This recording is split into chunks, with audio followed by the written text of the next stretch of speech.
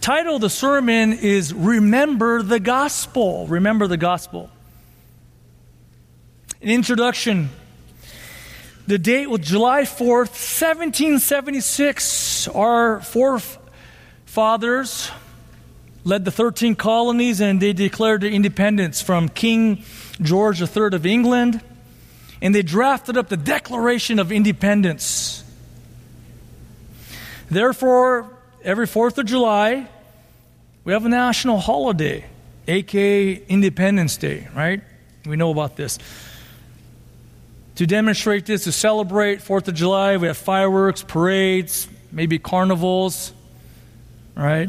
Cookouts, picnics, barbecues, a day off from work, right? These are good things. Why, though? Even our great nation understands it's important to remember who we are. To remember. To remember our freedoms and liberties, to remember our history, to remember the cost of independence,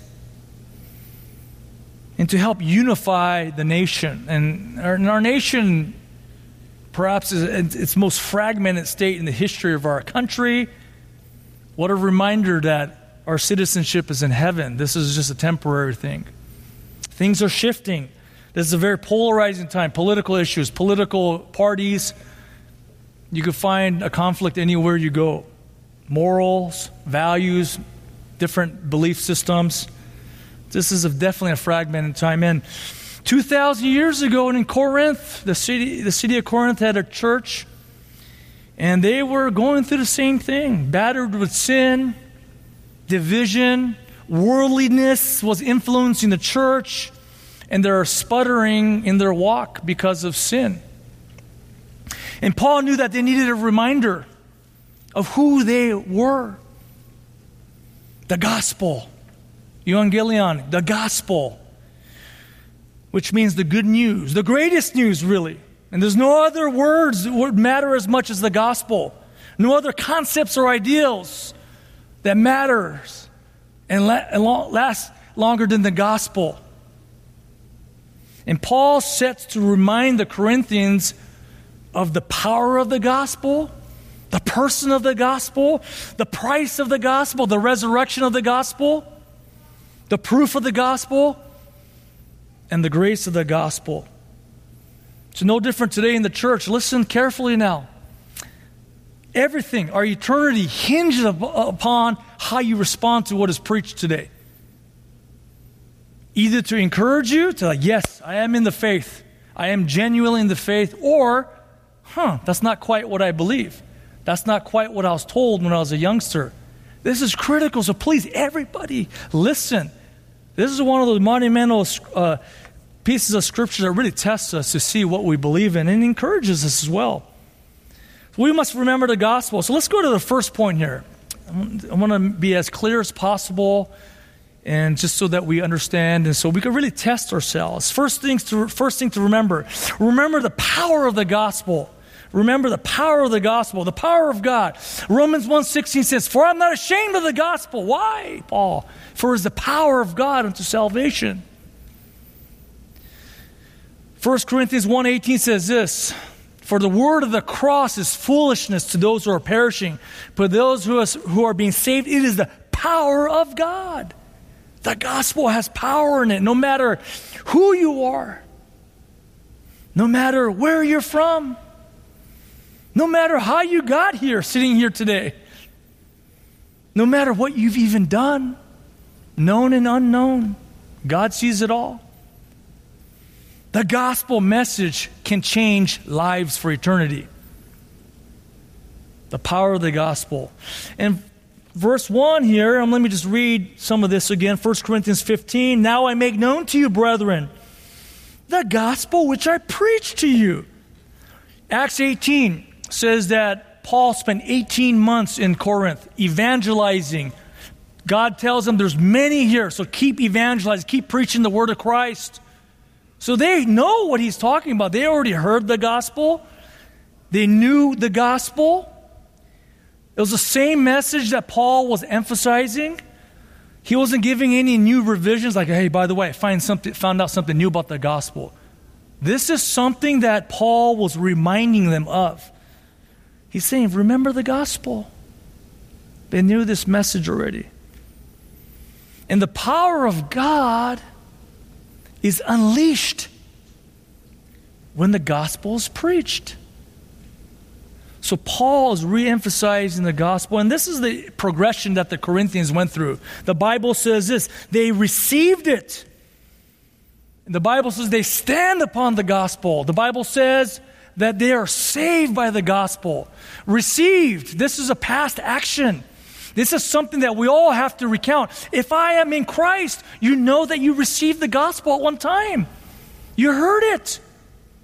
And this word received is a very endearing term. Take unto oneself, bring close to oneself, that you've embraced the gospel. This is what he's telling the Corinthian church.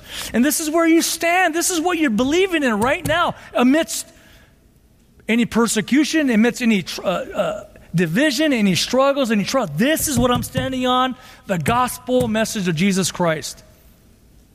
Present reality. Past reality, you received it. Present, this is what I believe in. And the Bible also goes on to say that you are saved. This is our current status and our future reality. So really, the power of the gospel, how powerful is it? The gospel defines our past, present, and future realities. It defines the Christian life. This is who we are. And it's able to transform them. And so Paul, I believe, as a good pastor, tries to do two things here in this section of Corinthians. He tries to encourage and he tries to admonish. What do I mean by that? He knew that the Corinthians were just beat up by sin and division, and they're going through hard times. It was a hard time in their life of the church. So he's reminding them, look at the treasures that you have through the gospel. I know it may not be perfect. I know you might not be perfect. But it's all done. You believe the gospel, you're set. Your past, present, future set. But what he goes on to say in verse 2 says this, by which also you are saved, if you hold fast the word which I preached to you. Do you still believe what I preached to you? Unless you believed in vain. Paul is comforting the afflicted. Some of the Corinthians were afflicted. He's comforting them, encouraging them. But right now he's also afflicting the comfortable. Some of the Corinthians got very comfortable. They didn't care. Holiness wasn't that big of a deal anymore. Remember, they didn't address sin issues that was going on in 1 Corinthians 5. Sexual immorality, drunkenness, the rich oppressing the poor, putting it in their face, exercising their liberties, no matter who was affected in a negative way. It didn't matter. So Paul's afflicting the comfortable, like, are you kidding me? Unless you believed in vain. And what does this word vain mean? It had no result in the original language. This is what this word means, had no result. So he's asking the Corinthians, and perhaps he's asking us today, do you have a belief with no result?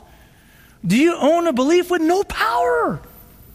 Right? A belief that's only cognitive, like I intellectually understand it. Or a belief that doesn't have trust in the Lord, or a belief that is without repentance to God, or a belief without surrender to God. A belief that doesn't yield or generate love for God. Paul is saying this type of belief does not save.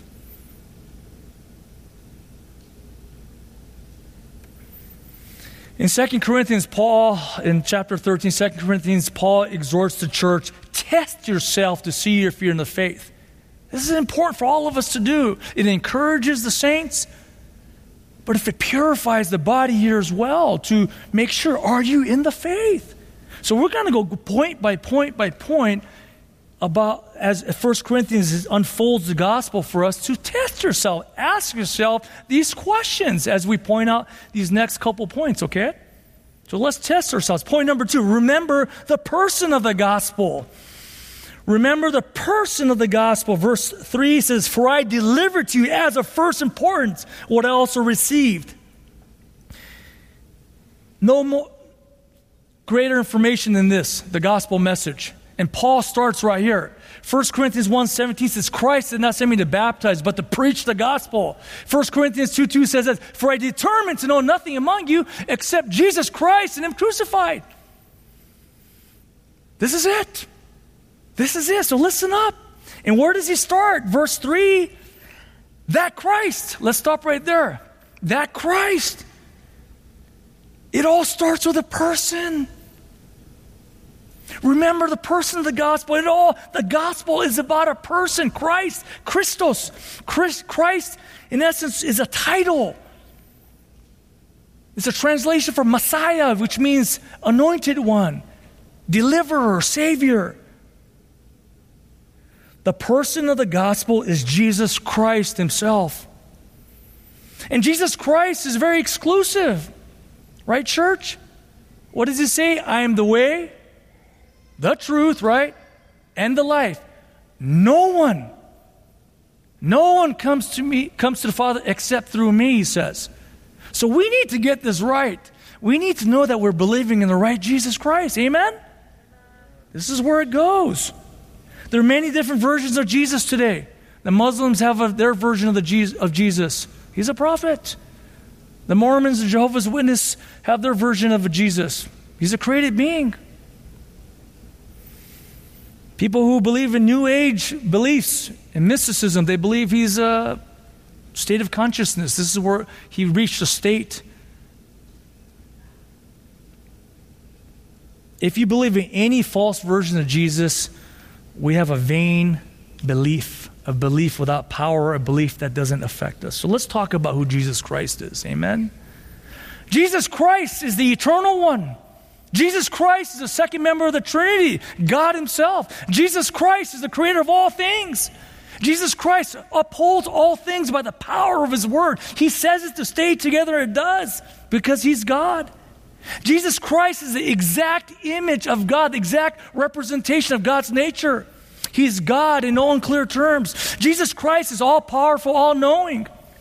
Jesus Christ is the one who rules everything, and everyone has all authority. Jesus Christ, in love, humbly stepped on off the heavenly throne before the throne of God above and was born of a virgin. Jesus Christ became the one and only God-man. Fully God, fully man. Some people say truly God and truly man. Jesus Christ is the sinless one who would go to the cross. Jesus Christ is the one who ascended back to heaven, who's interceding for you and me right now, brothers and sisters. Jesus Christ is returning to judge the living and the dead. Jesus Christ will gather his people someday into his arms to be with him forever. Jesus Christ will be worshiped forever. This is the Christ that we preach. Do you believe this? Do you believe this? Is this the Christ that you believe in? If there's something there that goes, Pastor, I don't believe that, let's talk. Pastor, show me where that says in the scriptures. Let's talk. Because if you don't believe Jesus Christ of the scriptures, your faith is in vain. Your faith is in vain. Let's go to the third point. The Revolutionary War lasted from April 19th, 1776 to September 3rd, 1783. Thousands of American lives were lost. They estimate about over 25,000 American lives were lost. Translating to today's currency, billions of dollars were spent to fight this war. And verse 2 says, we are saved. Freedom, victory has a price, and a steep price. So point number 3 is this: remember the price of the gospel, the price of the gospel. Verse 3 says this: that Christ, Jesus Christ, died for our sins. Why did Jesus Christ need to die? What comes to mind right now? What comes to mind immediately to mind, brothers and sisters? Why did Jesus Christ need to die? It's a sin issue. Sin should come into your mind. Hamartia, this is the original language, which in essence means missing the mark. We've all missed the mark. Romans 3:23 says this, for all have sinned and fall short of the glory of God. That's every single man, woman, and child to ever walk the earth. We've failed countless times, all of us, me included. We've all missed the mark by an infinite mile. We haven't come close, guys. We may have some people fooled, but God knows we have not come close. We've had evil thoughts, evil motives. God knows, and you do too, and I do too. In essence, we miss God's holy standard, his perfect standard. And this Jesus Christ nailed it because he's God himself. He's sinless. He's perfect, as Brother Greg read in Isaiah 53. And since we're sinners, what happens to sinners? Romans 6:23 says this, for the wages of sin is death. Spiritual death, not physical death. We all know it. Physically, we're all dying, right? For some of us, including myself, all I got to do is look in the mirror. I know that's happening, right? But this is talking about spiritual death, eternal death. This is talking about hell. This is talking about taking on the judgment of God, being separated from God for eternity. Spiritual death. And we're all sinners. And apart from the gospel, we will be judged. But as we sung earlier together to one another and to the Lord, Acts 20:28 says that the church has been purchased by his blood. Jesus Christ purchased his people through his precious blood. Turn to 2 Corinthians 5:21. This is a verse that we've read many times, but this is one of the core verses that talks about substitutionary atonement. 2 Corinthians, go to your right to the next book, chapter 5, verse 21. Bible says this, he made him, God the Father made him, Jesus Christ. That's who we're talking about. Who knew no sin, he was perfect, he was sinless. He hit the target every single time. To be sin, he treated him as the greatest sinner of all. On our behalf, sinners. So that we might become the righteousness of God in him. Meaning, Christ took on our sin. Christ took on our punishment. He took our worst and graciously gave us his best, his righteousness, his divine blessing, forgiveness. This is what we should know. 2 Corinthians 5:21 should be memorized in your mind. And Christ became the God-man. Now you may ask yourself this, why did Jesus Christ have to be the God-man? Why did he have to be truly God, truly man, or fully God and fully man? Well, think about it. In order to redeem man or woman, a man or woman needed to die. Right? A goat or a sheep, as Hebrews talks about, cannot redeem a human being. A man must die for a man. That's what it's talking about. And Jesus Christ was the perfect man, fully man. But you may ask yourself then, well, that's one for one. How does one redeem countless Christians, the elect? He was also God, an eternal being, could redeem countless sinners. The God-man. This is why he was truly God, truly man. Fully God, fully man. Let's understand this. We need to understand our heritage. We need to understand why we believe what we believe. We need to understand what we stand on. The God-man, Jesus Christ. And the Bible goes on, and back to 1 Corinthians 15, according to the Scriptures. Now, what is Paul talking about? He says this twice, and I just want to make sure I explain this. In essence, Paul's referring to the Old Testament. The New Testament hasn't been written yet. Matter of fact, 1 Corinthians is the first account probably of the resurrection written down. So the Old Testament is what he's talking about. And in essence, he's talking about how the Old Testament pointed to Christ dying for sinners someday and rising up someday. But there are some very specific prophecies that talk about this that would encourage you to believe this, to encourage you to know that this wasn't plan B by God. Oops, what should I do now? This is plan A the whole time. The Bible says by God's predetermined plan and by God's foreknowledge, Christ was sent to the cross. Psalm 22:1. My God, why have you forsaken me? Does that sound familiar? written 1,000 years before Christ would come to the cross. Isaiah 53:5. Let me just turn there and read that for us again. As Brother Greg read. Isaiah 53:5, approximately 600 years before the time of Christ. But he was pierced through for our transgressions. Does that sound familiar? He was crushed for our iniquities, our sinfulness. The chastening for our well-being fell upon him. And by his scourging, his whipped back, we are healed. All of us like sheep have gone astray. Each of us has turned to his own way. We're all sinners. Romans 3:23. But the Lord has caused the iniquity of us all to fall on him. He treated him like the worst of us.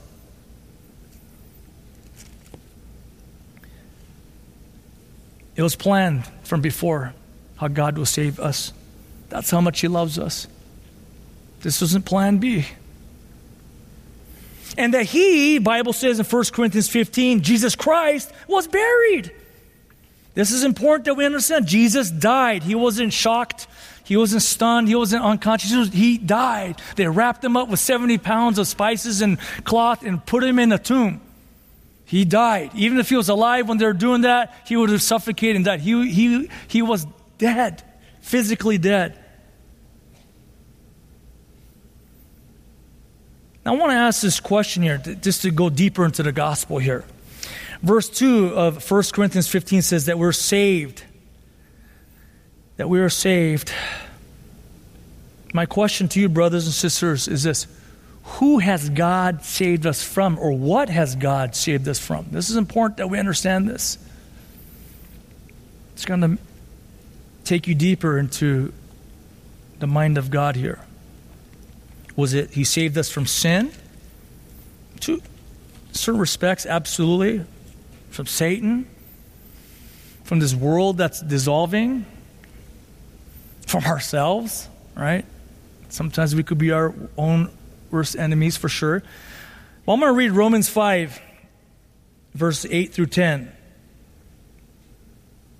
Follow along with me, Romans 5, 8 through 10. So who did Christ save us from? But God demonstrates his own love toward us in that while we're yet sinners, Christ died for us. Much more than having now been justified by his blood, we shall be saved from who? From what? From the wrath of God through him. Christ saved us from himself. Christ saved us from God. Have you ever thought about it like that? Brothers and sisters, we were once enemies of God. Let me keep reading. For if while we're enemies, we were reconciled to God. If you are not in Christ, you are an enemy of God.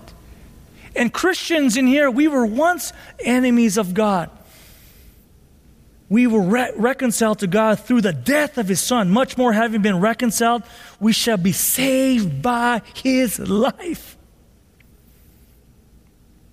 Isaiah 53, I want to just keep pounding on Isaiah just to show you how this wasn't just an afterthought. This was determined from ages past. Isaiah 53:10. But the Lord was pleased to crush the suffering servant Christ, putting him to grief. I'm going to skip down to verse 11. As a result of the anguish of his soul, Jesus' soul, he, the Father, will see it and be satisfied. And by his knowledge, the righteous one, my servant will justify the many as he will bear their iniquities, their sins. Isn't that clear in the scriptures who Christ saved us from?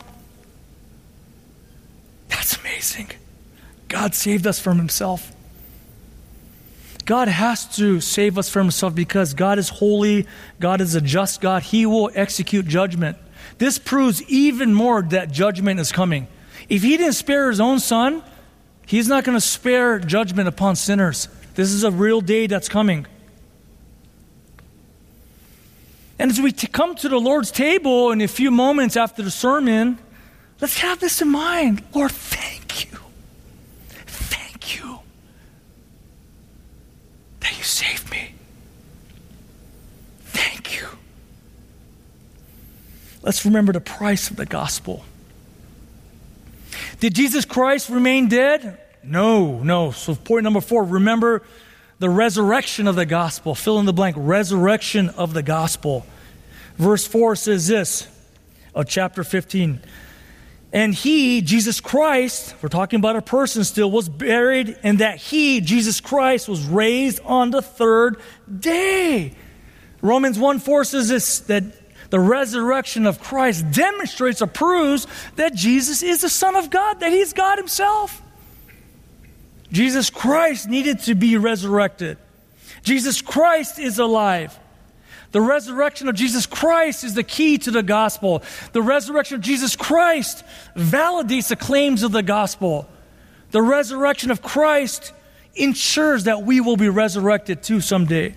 Michael Green, theologian, writes, "It is the death and resurrection of Jesus, the empty cross, which lies at the heart of the of apostolic Christianity, and is God's good news for the world." The death and resurrection of Christ dominated the apostolic preaching. In Acts 2, Peter's first sermon, he talks about the death and resurrection of Christ. In Peter's second sermon, he talks about the death and resurrection of Christ. In Acts 4:10, where he's before the priests who are trying to persecute him, you know what he talks about, Peter? The death and resurrection of Jesus Christ. Acts 5, the apostles gathered the church. What are they preaching on? The death and resurrection of Jesus Christ. Go through Acts. Go through Acts. That is the theme of the apostles, to preach about the death and resurrection of Christ. And it says, according to the scriptures, Psalm 16:10, written, like I said, about 600 or 1,000 years before the time of Christ, says this. Talks about Christ's resurrection. For you will not abandon my soul to Sheol. Sheol is a symbol of death.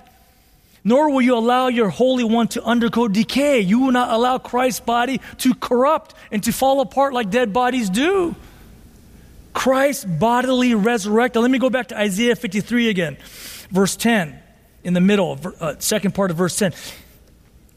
If he would render himself as a guilt offering, he will see his offspring. Jesus Christ will someday see his offspring. That's us. And he will prolong his days. God will raise him up and have him prolong his days. He will live again. And the good pleasure of the Lord will prosper in his hands. Bodily resurrection.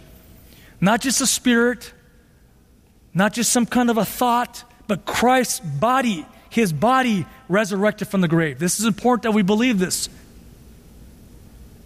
All of Christianity hinges upon this historical moment. Christ resurrected from the first Easter, the first Lord's Day. This is why we celebrate Christ on the Lord's Day. This is why we remind each other to gather together on the Lord's Day. Because this is the day that we remember every week that Christ resurrected from the grave with one another. Jesus Christ is alive. Do you believe this? Now let's finish up here. Let's get back to 1 Corinthians 15.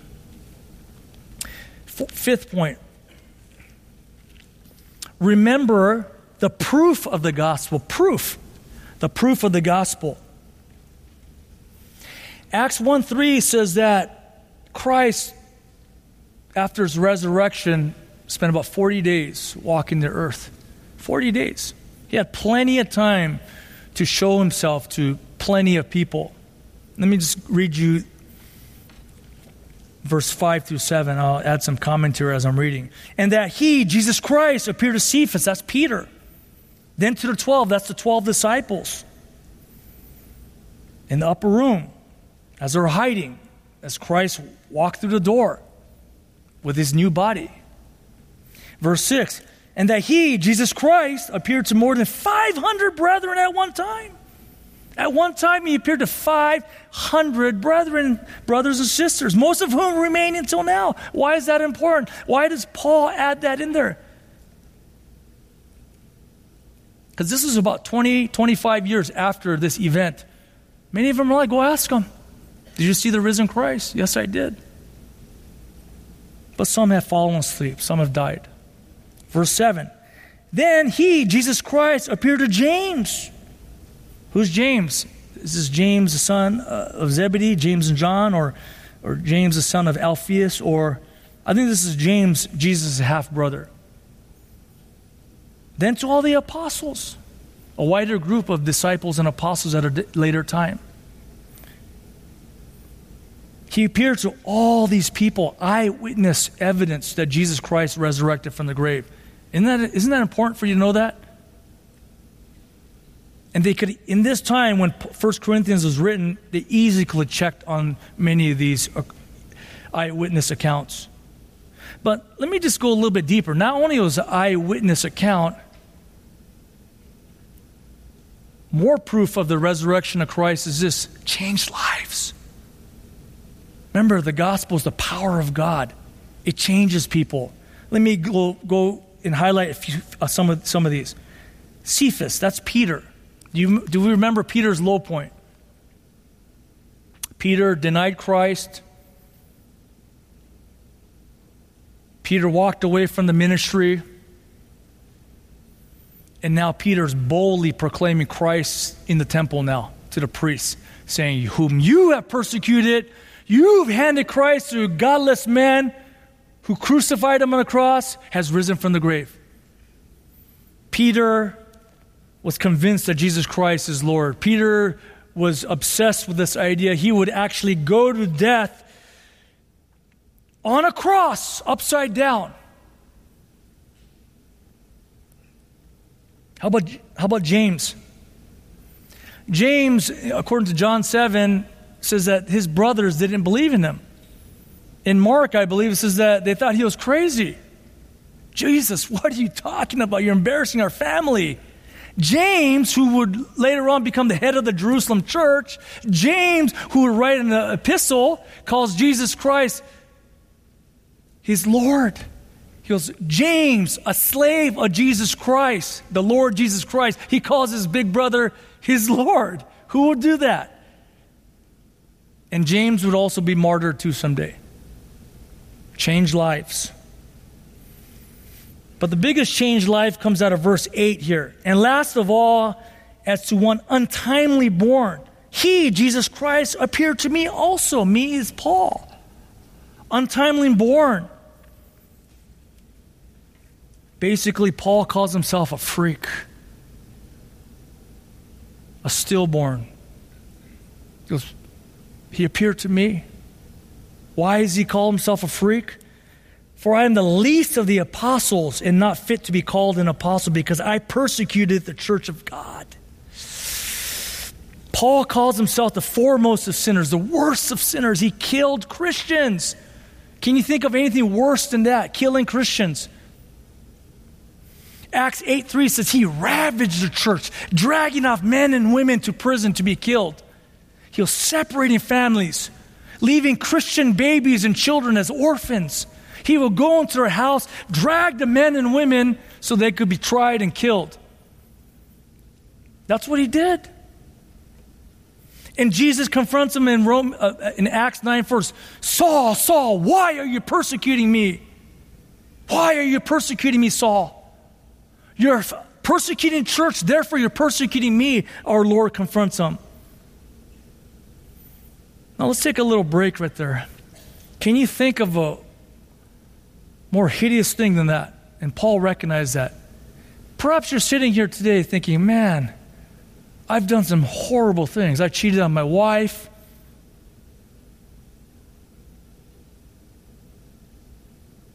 I'm a fraud. I let people down. I keep gossiping about people.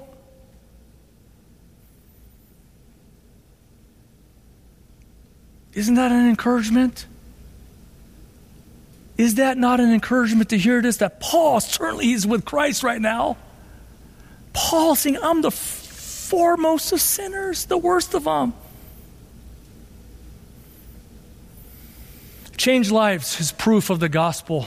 We all have a testimony. Every single brother and sister has a testimony. As I get to meet new people in our church, I always often like to ask, what is your testimony? Tell me how God redeemed you. What were you like before? As you think about yourself, can you see a change in your life since committing to follow Christ? Can you feel it? Can you see it? Can your parents see that difference in you? Can your spouse see a difference in you? Can your children see a difference in you? Not that we're perfect, but can they see a genuine love for Christ in you? And then when you come across people who are like, whoa, I used to know you back in the day, you're different. Does that not preach to you? The power of the gospel. The gospel changes lives. It's like a 180-degree about face. Let's make sure that we have a good testimony. This encourages us and this encourages other people. Now, finally, before we start feeling good about ourselves and the change that's taking place, final point, point 6, remember the grace of the gospel. Grace. Verse 10.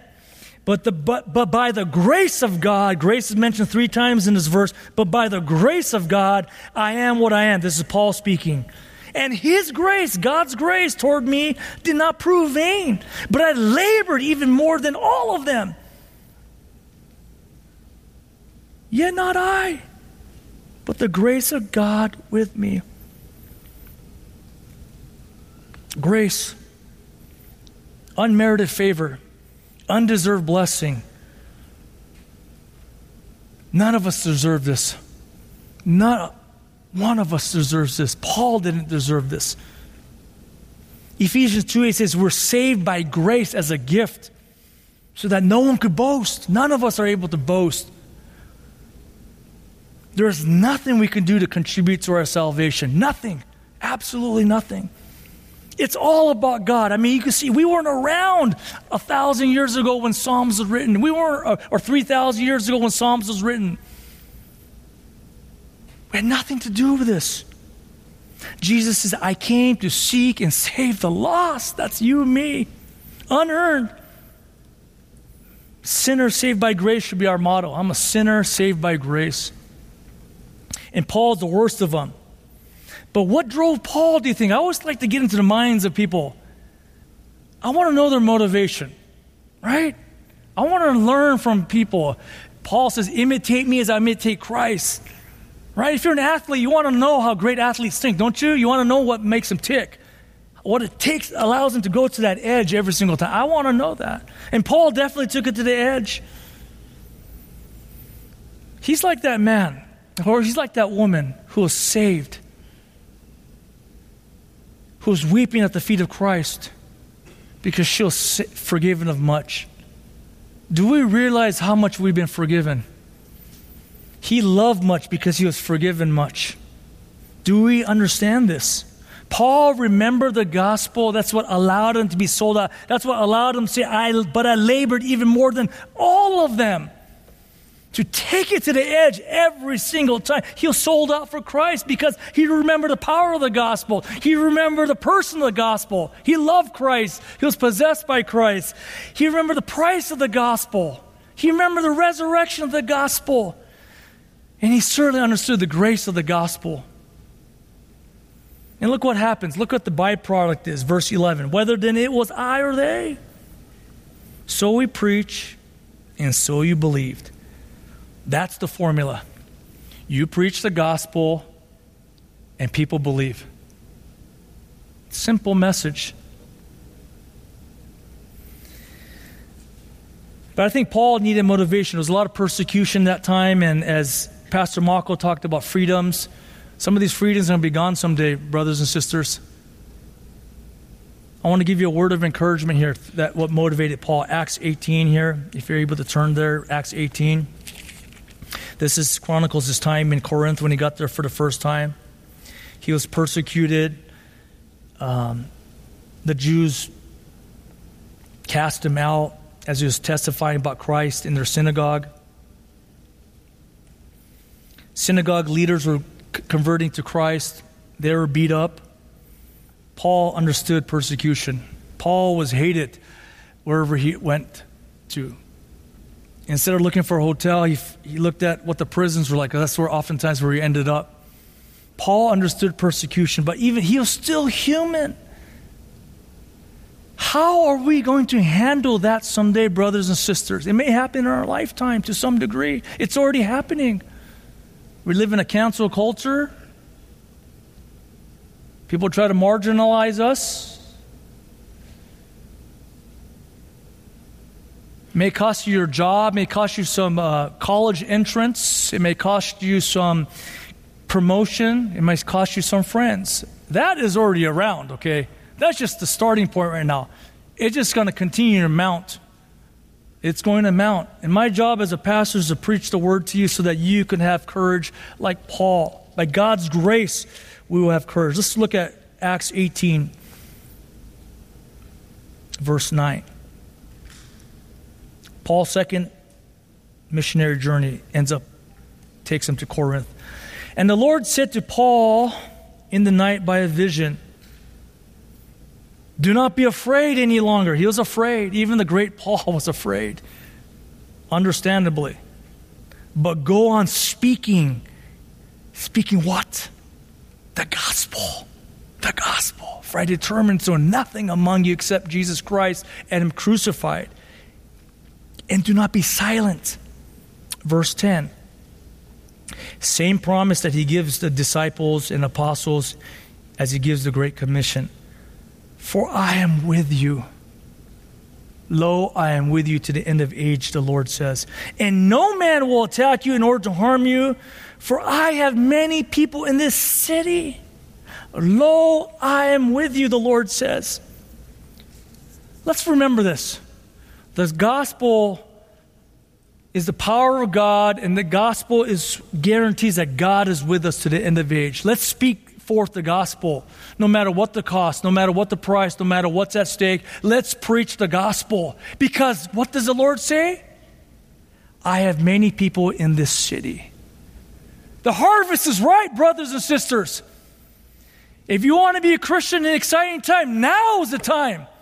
This is an incredible time to be in Christ. This is an incredible time to look back someday in eternity and say, wow, remember those days. This is that time.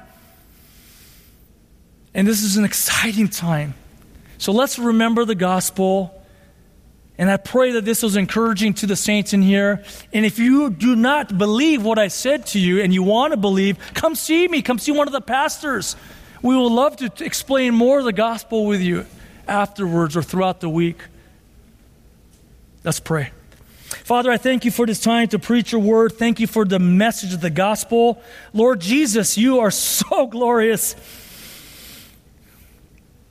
Thank you in these few verses out of 1 Corinthians that you take us to the heights of heaven.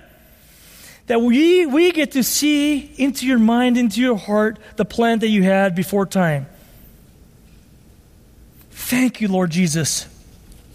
I pray, Lord, that we will preach your word, preach the gospel, and many will come to faith.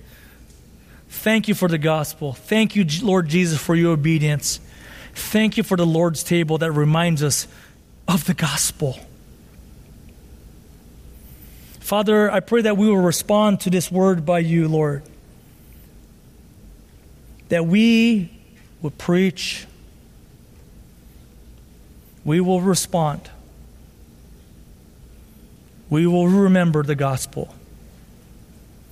Lord, I pray that you would bring this to mind. I pray this will be a practice that we remind ourselves and one another of the gospel. The power of the gospel. The person, Lord Jesus, we love you. The price. The resurrection. The proof. Changed lives, our testimonies. And the grace, the amazing grace that you've shown us. Father, I pray, Lord, that for those in here who have not committed their lives to you, Jesus, as their Lord and Savior, that they would do it. And they will know today is the day of salvation. And they will be moved to tell somebody, tell a pastor, tell the person that they came with. Will you do an amazing miracle today? Thank you, Lord. In Jesus' name, amen.